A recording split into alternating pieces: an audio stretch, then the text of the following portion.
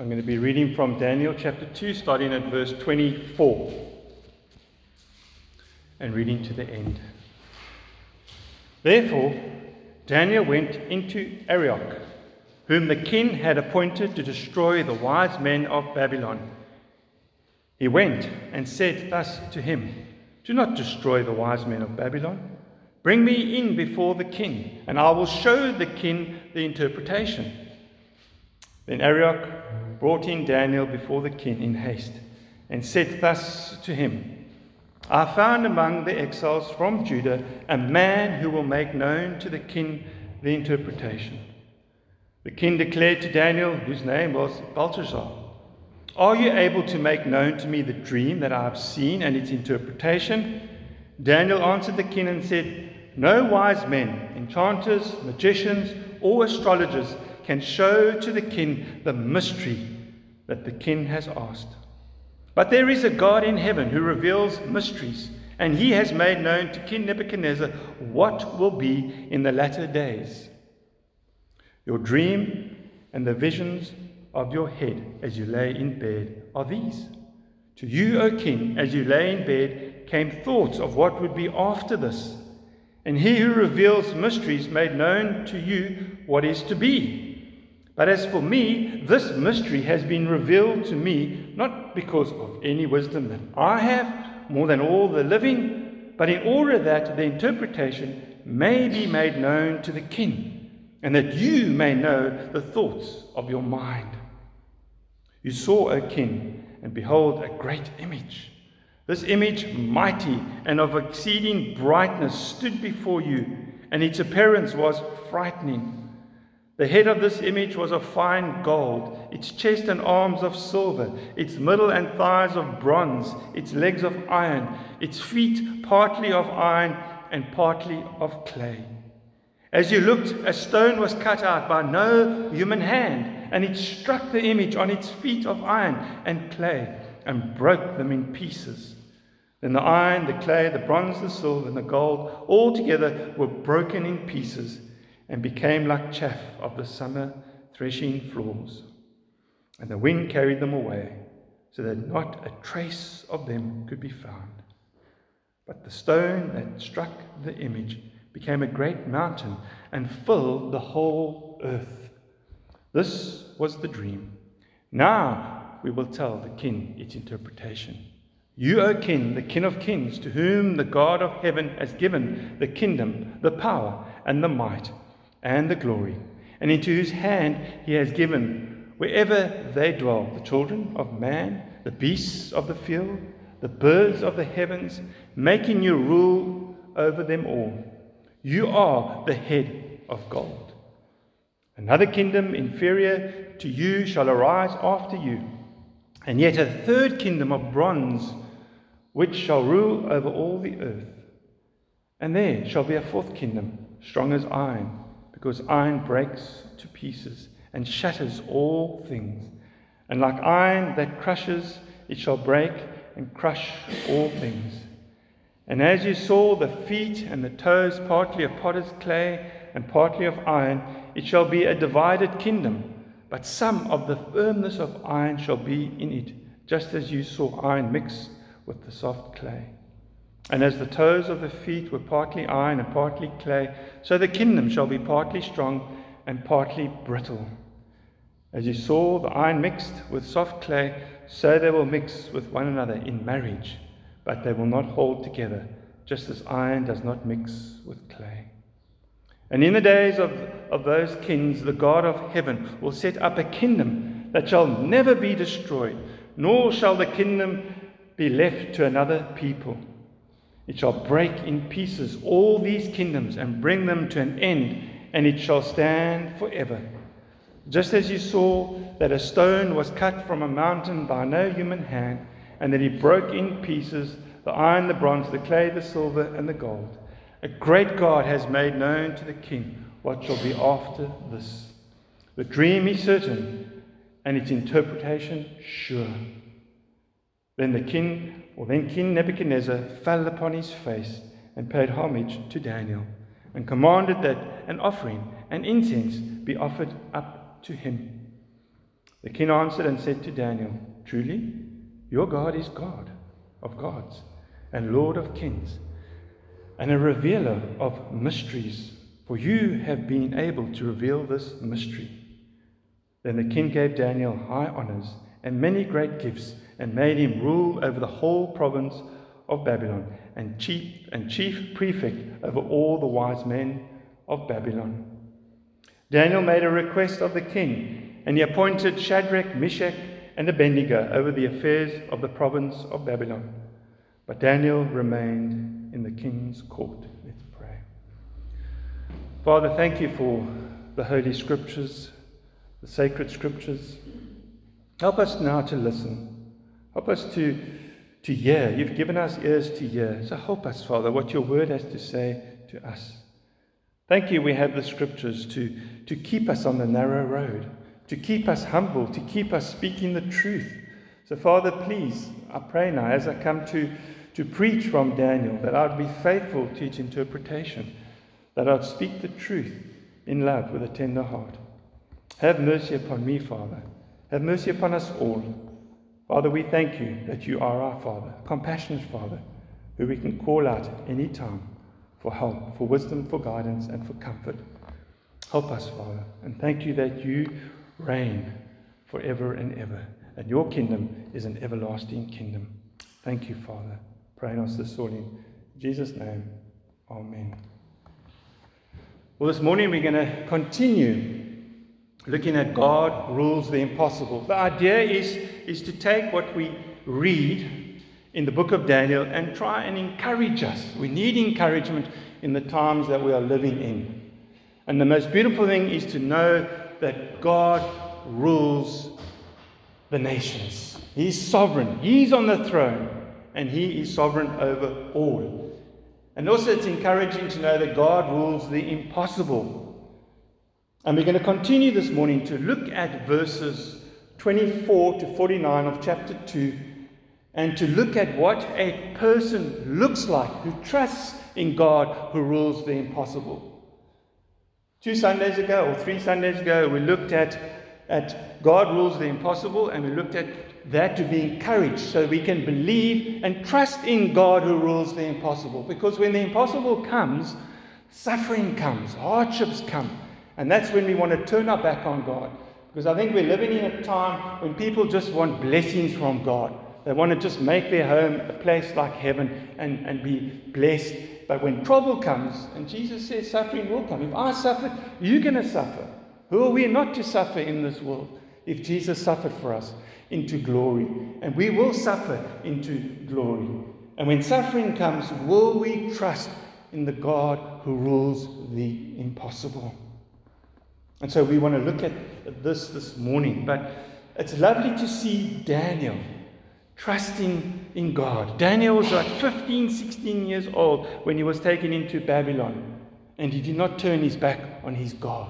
He trusted the God who rules the universe. He gives God all the glory. When God had made known the dream and the visions of the night, he said, "Blessed be the name of God forever and ever, to whom belong wisdom and might." That all belongs to God. He just wants to honor God, and he wants to glorify God. And he is going to trust God to make known this dream to him, because he trusts in the God who rules the impossible. He does the right thing. We all should run to God when we get into a situation when all the props are knocked from underneath us. Proverbs 18:10 says, "The name of the Lord is a strong tower. The righteous man runs into it and is safe." This is what Daniel did. We run to Jesus, the author and perfecter of our faith. You can run to the book of Hebrews, run to chapter 11, that lovely chapter on faith, to see by faith Moses did this, by faith Abraham did this. Yeah, we see Daniel by faith trusting in the God who rules the impossible. He runs to God for wisdom and for strength. And I think of Elijah. Elijah was another man that trusted the God who rules the impossible. There was a time when he was going to take on 450 prophets of Baal. God didn't come to him before that and say, Elijah, I want you to do this because I'm going to come through for you. Elijah walked by faith. He came to all the Baal of prophets and he said to them, how long will you go limping between two different opinions? If the Lord is God, follow him. If Baal, then people follow him. But the people did not answer him a word. Then Elijah said to the people, even I only am left, a prophet of the Lord, but Baal's prophet are 450 men. And he tells them what to do. Take 2 bulls. 2 bulls will be given to us. Let them choose 1 bull for themselves and cut it in pieces and lay it on the wood. But put no fire to it. And I will prepare the other bull and lay it on the wood and put no fire to it. And you call upon the name of your God, and I will call upon the name of the Lord. And the God who answers by fire, he is God. And all the people answered, it is well spoken. And they did that. They cried out to their God. They cut themselves and bled. Nothing happened. Then Elijah says, now it's my turn.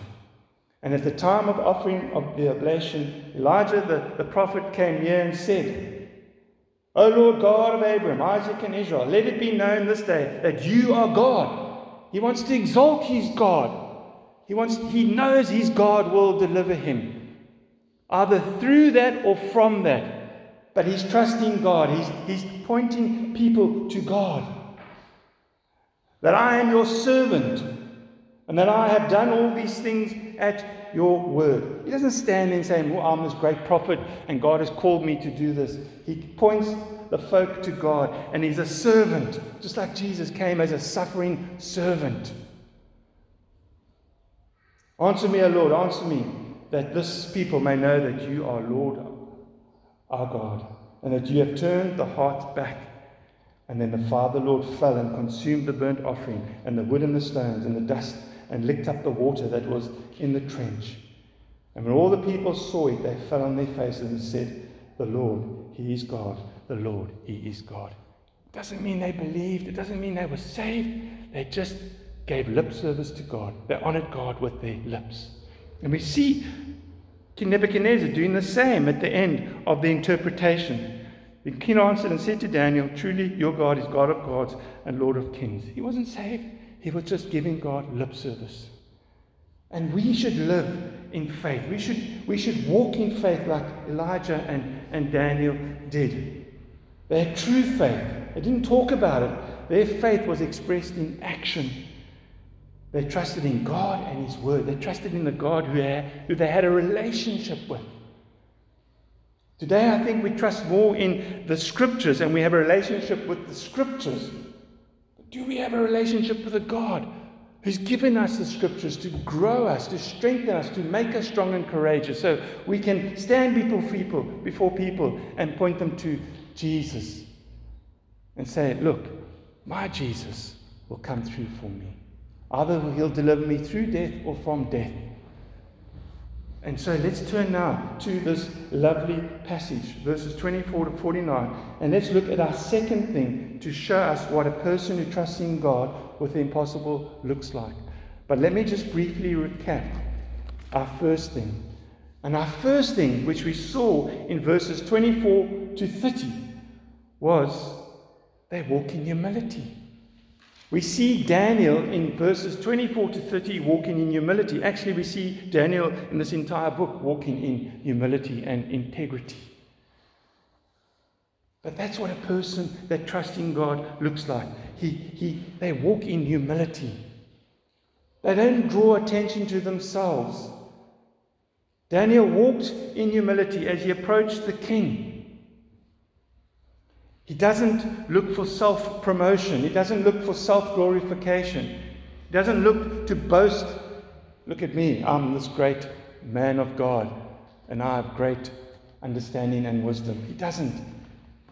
He's a humble man of God, and he takes full advantage of his situation to exalt and declare publicly the praises of his God. People are watching us in this world. What do they see in our actions and in our words? Do they see us praising and exalting God in our actions and in our words when we go through struggles in life? But Daniel, a humble man, is only interested in his friends and also the pagan, unbelieving astrologers, enchanters, and magicians.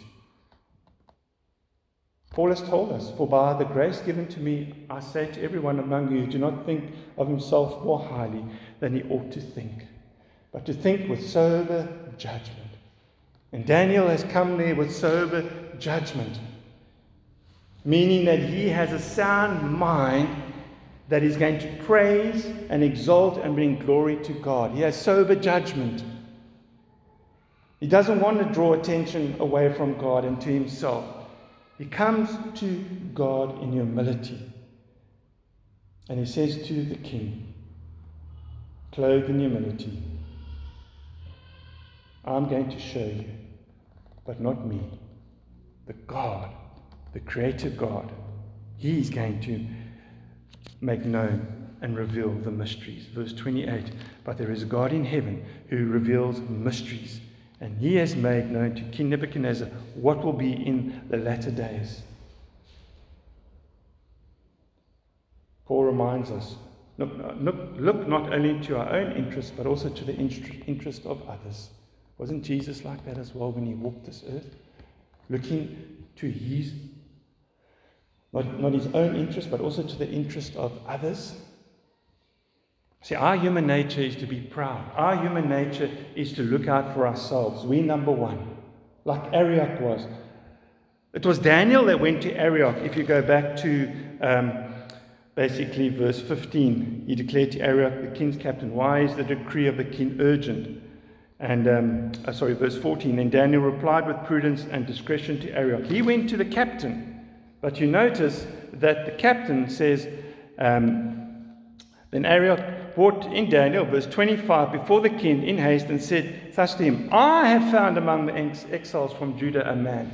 Arioch didn't find Daniel. Arioch was going to put Daniel and his wise friends and all the unbelieving enchanters and magicians and wise men to death. He was going to destroy them. Daniel went out of humility. But Arioch, again, the self-promoting man, he wants to impress the king. There's a lot of people in the church that try to impress other Christians, or pastors try to impress the congregation, because their confidence is not in God's word. Their confidence is in themselves, how they talk, how they say, what they say, entertain the people, joke with the people, to build up their esteem, which is all a myth. We're all called to deny ourselves, take up our cross daily and follow Christ. We're called to be servants. There's no pride in the kingdom of God. There's no room for pride. When pride comes, then comes disgrace. But with the humble is wisdom. And we all struggle with pride. We all want to make the world know that I discovered this, or I found this, or I've made known this, or I was the one that wrote this letter.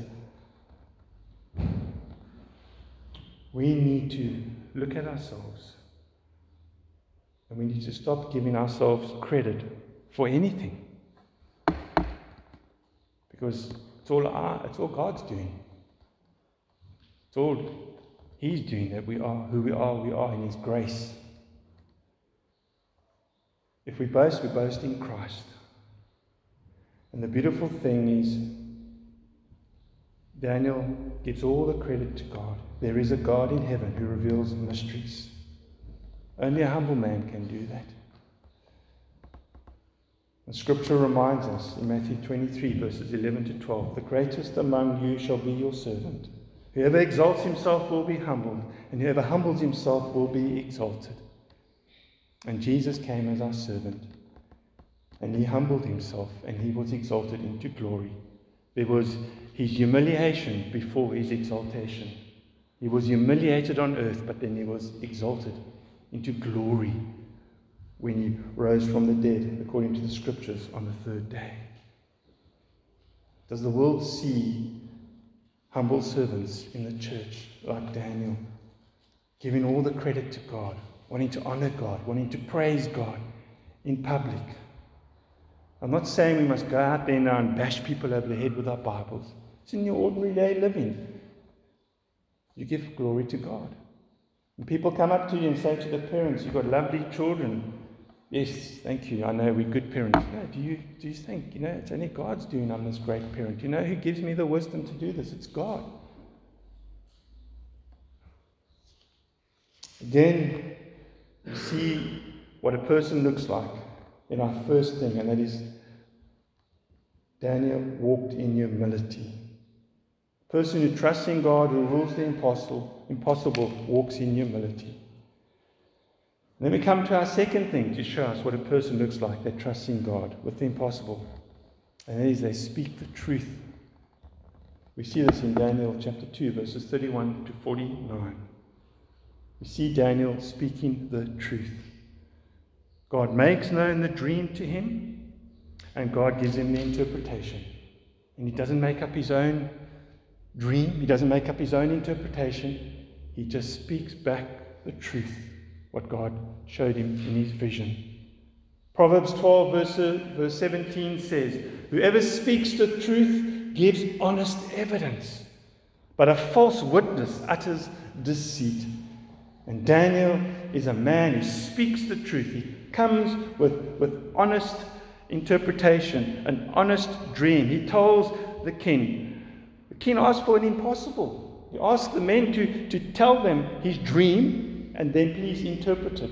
And they said, no person in this world can do this. No enchanter, no magician can do this. But Daniel knew his God, who rules the impossible, would help him.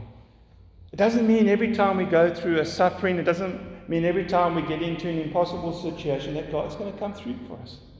This is not what Daniel's teaching us. God is showing us in Daniel that we can trust him with the impossible, but we must also trust him with the outcome. God can deliver us from death or through death. Obviously, we would love him to deliver us from whatever we're going through immediately, but we've got to be patient with God.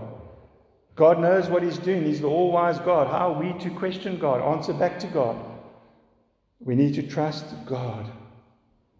And Daniel, this lovely man, this we could say he's a little bit older now, and he's a man that comes and he speaks the truth in love with a tender heart to the king. Paul has warned us in Scripture, let our speech be gracious and seasoned with salt. No matter who we speak to, no matter what that person's done to us, we should always make sure that our speech be gracious and seasoned with salt. It's pointing people to Christ. We are showing character, godly character. We're showing fruits of the Spirit, kindness, gentleness. And Daniel speaks the truth. Daniel is concerned about those men that are going to be put to death and his three friends as well. But he's also concerned for God's glory. He wants to give God the glory. How can someone say this? Blessed be the name of God forever and ever, to whom belong wisdom and might, and then go and talk about himself and his strength and his wisdom. When he said already, he can't draw attention to himself. But we do that. James warns us, be careful that what comes out of the mouth, fresh water and salt water, can't come out the mouth. Because one minute we're cursing God and the next minute we're praising God. It can't be. As Christians, we should be praising God. Yes, we do sin. We do offend God, but that's helping us to not sin. But how can we stand up? How can I stand up here on a Sunday and tell you all how much I love God and wisdom and might come from him, and then I go out that door and I give no more glory to God? I only give glory to God in front of you. I only live according to the scriptures in front of you, but I go out there and I live a different life. Then I come back Sunday and I put on my church clothes, my robe or whatever.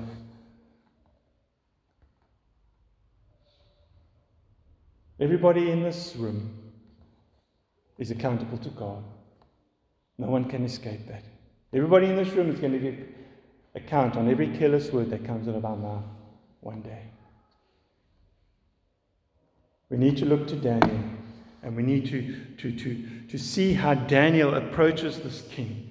And he comes to the king, and he says to the king, he says that there is a God in heaven who reveals mysteries, and he has made known to King Nebuchadnezzar what will be in the latter days.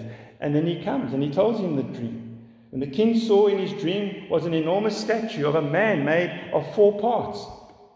It had a head of gold, chest and arms of silver, belly and thighs of bronze, and legs of iron, with feet of iron mixed with baked clay. And while King Nebuchadnezzar was watching, a rock stone was cut out not by any human agency.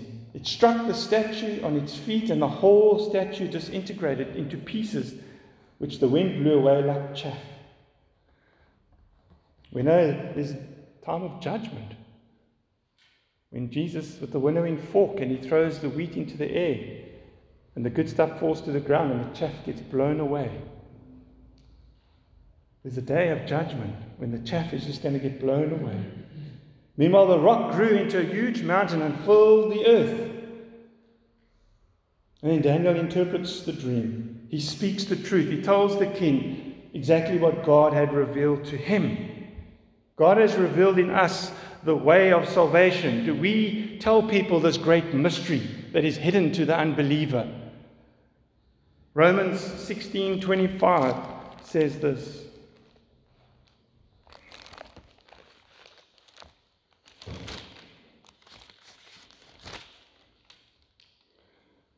Now to him is able to strengthen you according to my gospel and the preaching of Jesus Christ according to the revelation of the mystery that was kept a secret for long ages.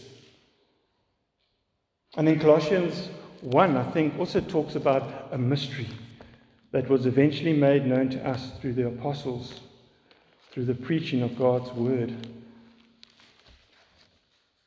Colossians chapter 1. Verses 25 and 26.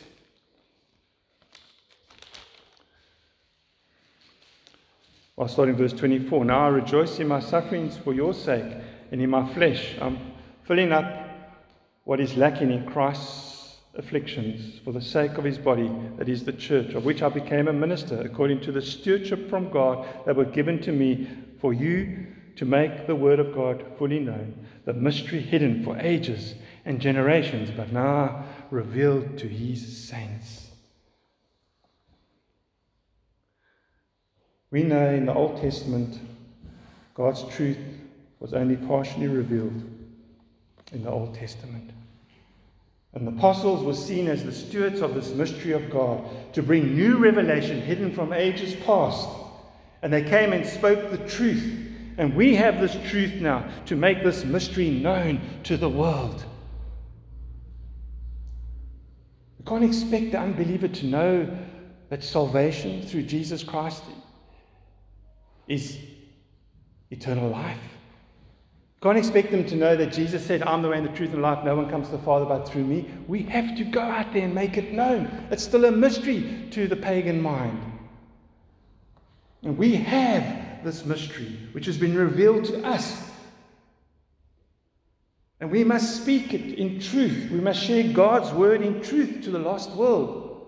We mustn't make up our story and our interpretation. There is so much trouble in how we are supposed to be saved. God saves us. The salvation is unto the Lord. Our responsibility is just to make known the word, share the word, and leave salvation up to God. That's the beautiful thing about Daniel. He comes and he speaks the truth to the king. He makes the dream known, and then he interprets the dream. And he still has the boldness and the courage to say to the king, you, O king, in verse 37, you, O king, the King of kings, to whom the God of heaven has given the kingdom. Every president, every prime minister who's president or prime minister of their country, God has given it to them. They did not put themselves in that position.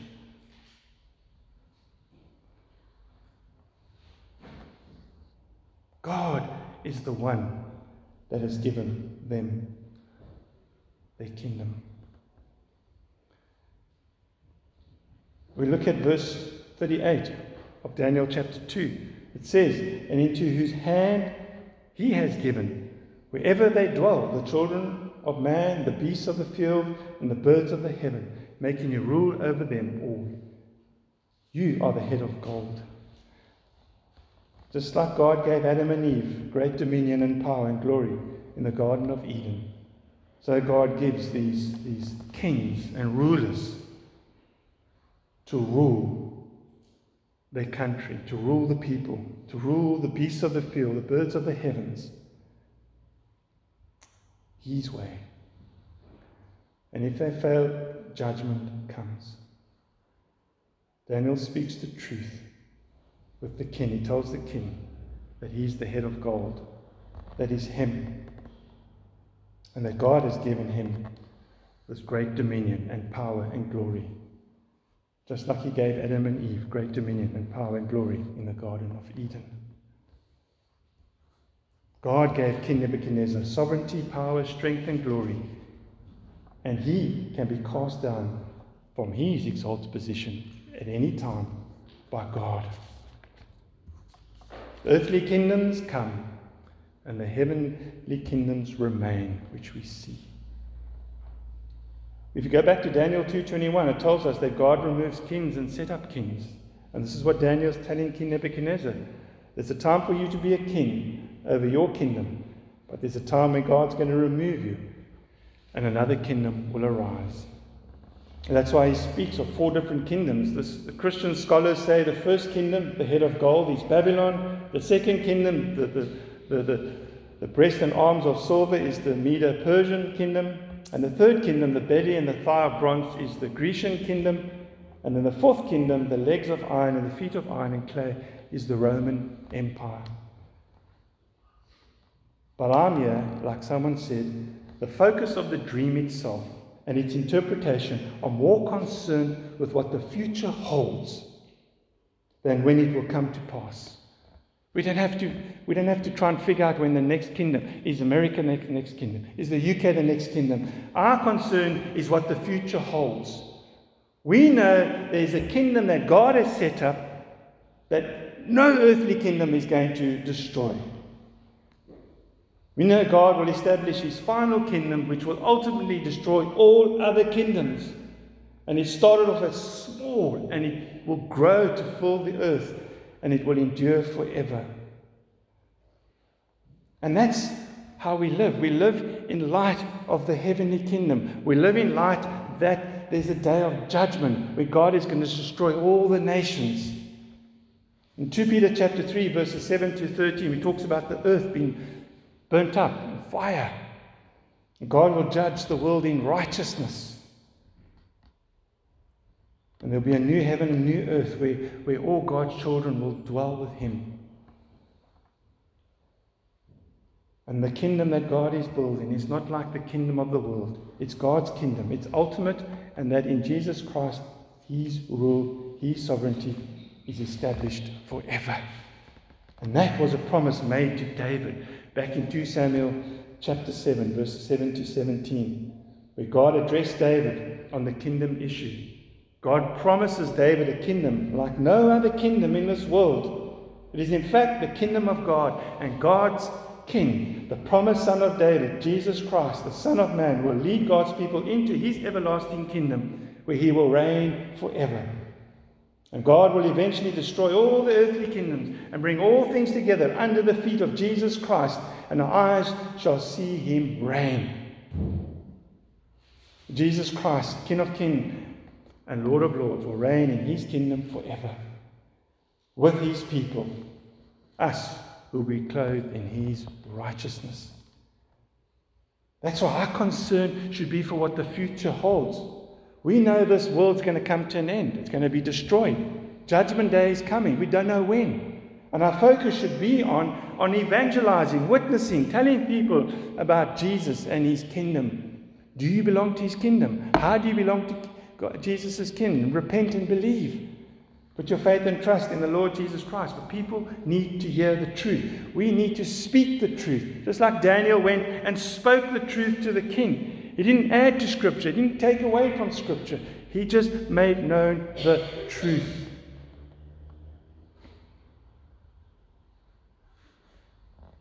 And Daniel gives all the glory to God. And he just says, a great God has made known to the king what shall be after this. The dream is certain, and its interpretation is sure, because it comes from God. Because those that do not know God, He's going to shatter. But those who trust in God will reign with Him forever and ever in the everlasting kingdom.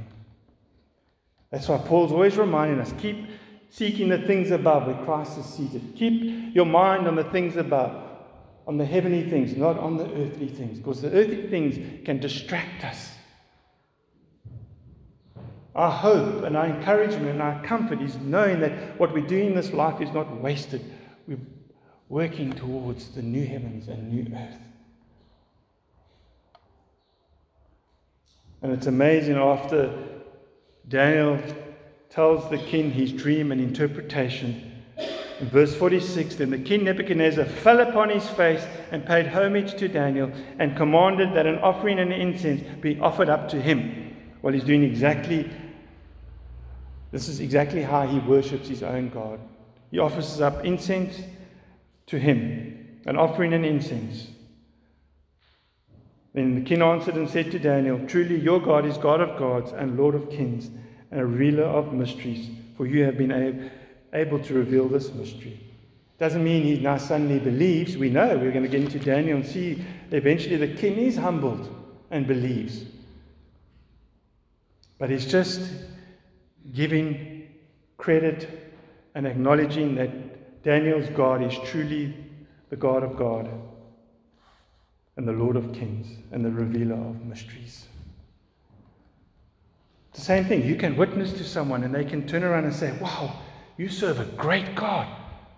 I respect your God and I think your God is great. It doesn't mean he's saved now. It doesn't mean you go away and say, wow, he believes in my God. He's just telling you what he thinks of your God. Until he repents and puts his faith and trust in the Lord Jesus Christ, then he's saved. Until he believes that Jesus rose from the Scriptures according to the Scriptures on the third day, and confesses with his mouth that Jesus is Lord, then he shall be saved. But he can honor God with his lips. They can talk about God, doesn't mean they are saved. Because if they're saved, today the love of Christ is poured out into that person's heart, and you'll find them eventually in a church where God's word is preached and people are built up in Christ Jesus. But what a great God. God rewards Daniel for his honesty, for his integrity, for his humility, for his truthfulness. And the king gave Daniel high honors and many great gifts and made him ruler over the whole province of Babylon. Do you see the great picture there? How God is taking care of the Israelites who have been taken out of Jerusalem, been exiled in Babylon. And they're going to spend 70 years there. And the 70 years they spend there, Daniel is like second in charge. God looking after his children. God taking care of his children. Because when Daniel was taken into exile, he was 15 years old. And when the Persian king, King Cyrus, defeats Babylon, and when he sends the Israelites back to Jerusalem to start building, I think Daniel is around 85 years old. God looks after his people. And they don't deserve it. Why were they exiled? Why were they thrown out of Jerusalem? Because of abomination, because of their idolatry. Just read the last 3 chapters of Jeremiah and you see exactly what the Israelites did. How they turned from God. How they were sacrificing their own children. God took Jerusalem away from them. He burnt Jerusalem. He destroyed Jerusalem. And all these men and women were carried off, or not all of them, but most of them were carried off to Babylon. I challenge us as we go out this door this morning. These two things in Daniel chapter 2 that we've looked at. What a person looks like who trusts in God, who rules the impossible. They walk in humility and they speak the truth. I challenge us to go out the door and let's humble ourselves before God and let's walk in humility. Let's speak the truth in love. Let's not be ashamed. Let's show strength and courage, boldness before this world as we talk about the things of God with joy. Colossians 3:12. And this is what Christ Jesus did for us on the cross. Colossians 3:12. Put on then, as God's chosen ones, holy and beloved, compassionate hearts, kindness, humility, meekness, and patience. Jesus died on the cross to forgive us, yes, for our sins, but He's given us His Spirit. He's given us the Holy Spirit. And His love has been poured out into our hearts. And then the fruits of the Spirit come into play. Gentleness, kindness, patience. But here we have meekness, humility, compassionate hearts. We need to put those on. That's what Jesus accomplished on the cross for us. To be changed from being ungodly to being godly men and women. Humble men and women who speak the truth in this dark world. Let's pray. Father, thank you again for Daniel's faithfulness, for Daniel's obedience. I thank you that Daniel walked as a humble man, and he walked speaking the truth and doing this publicly because he wanted to exalt your name, honor your name, to show the world that there's only one true living God. It's the God of Abraham, Isaac, and Jacob, the God of Israel. Father, help us. Forgive us when we do sin. Forgive us when we are ashamed of the gospel, when we don't walk in humility and we don't speak truth. We shy away from this world. Help us, Father, not to be like Daniel, but to look to Daniel and trust in God like Daniel trusted his God with the impossible. Father, thank you. You rule the impossible because all things are possible with you. And again, we just thank you for showing us your wisdom and your power in chapter 1 and 2 so far. We just thank you for revealing these truths so we can stand and be strong and courageous. Walk by faith and not by sight. Father, thank you now for this morning. Help us. Help us to go out this door, clothed in humility and truth. And go out there and be a witness. Be the salt and light that God has called us to be. Pray and ask this all in Jesus' name. Amen.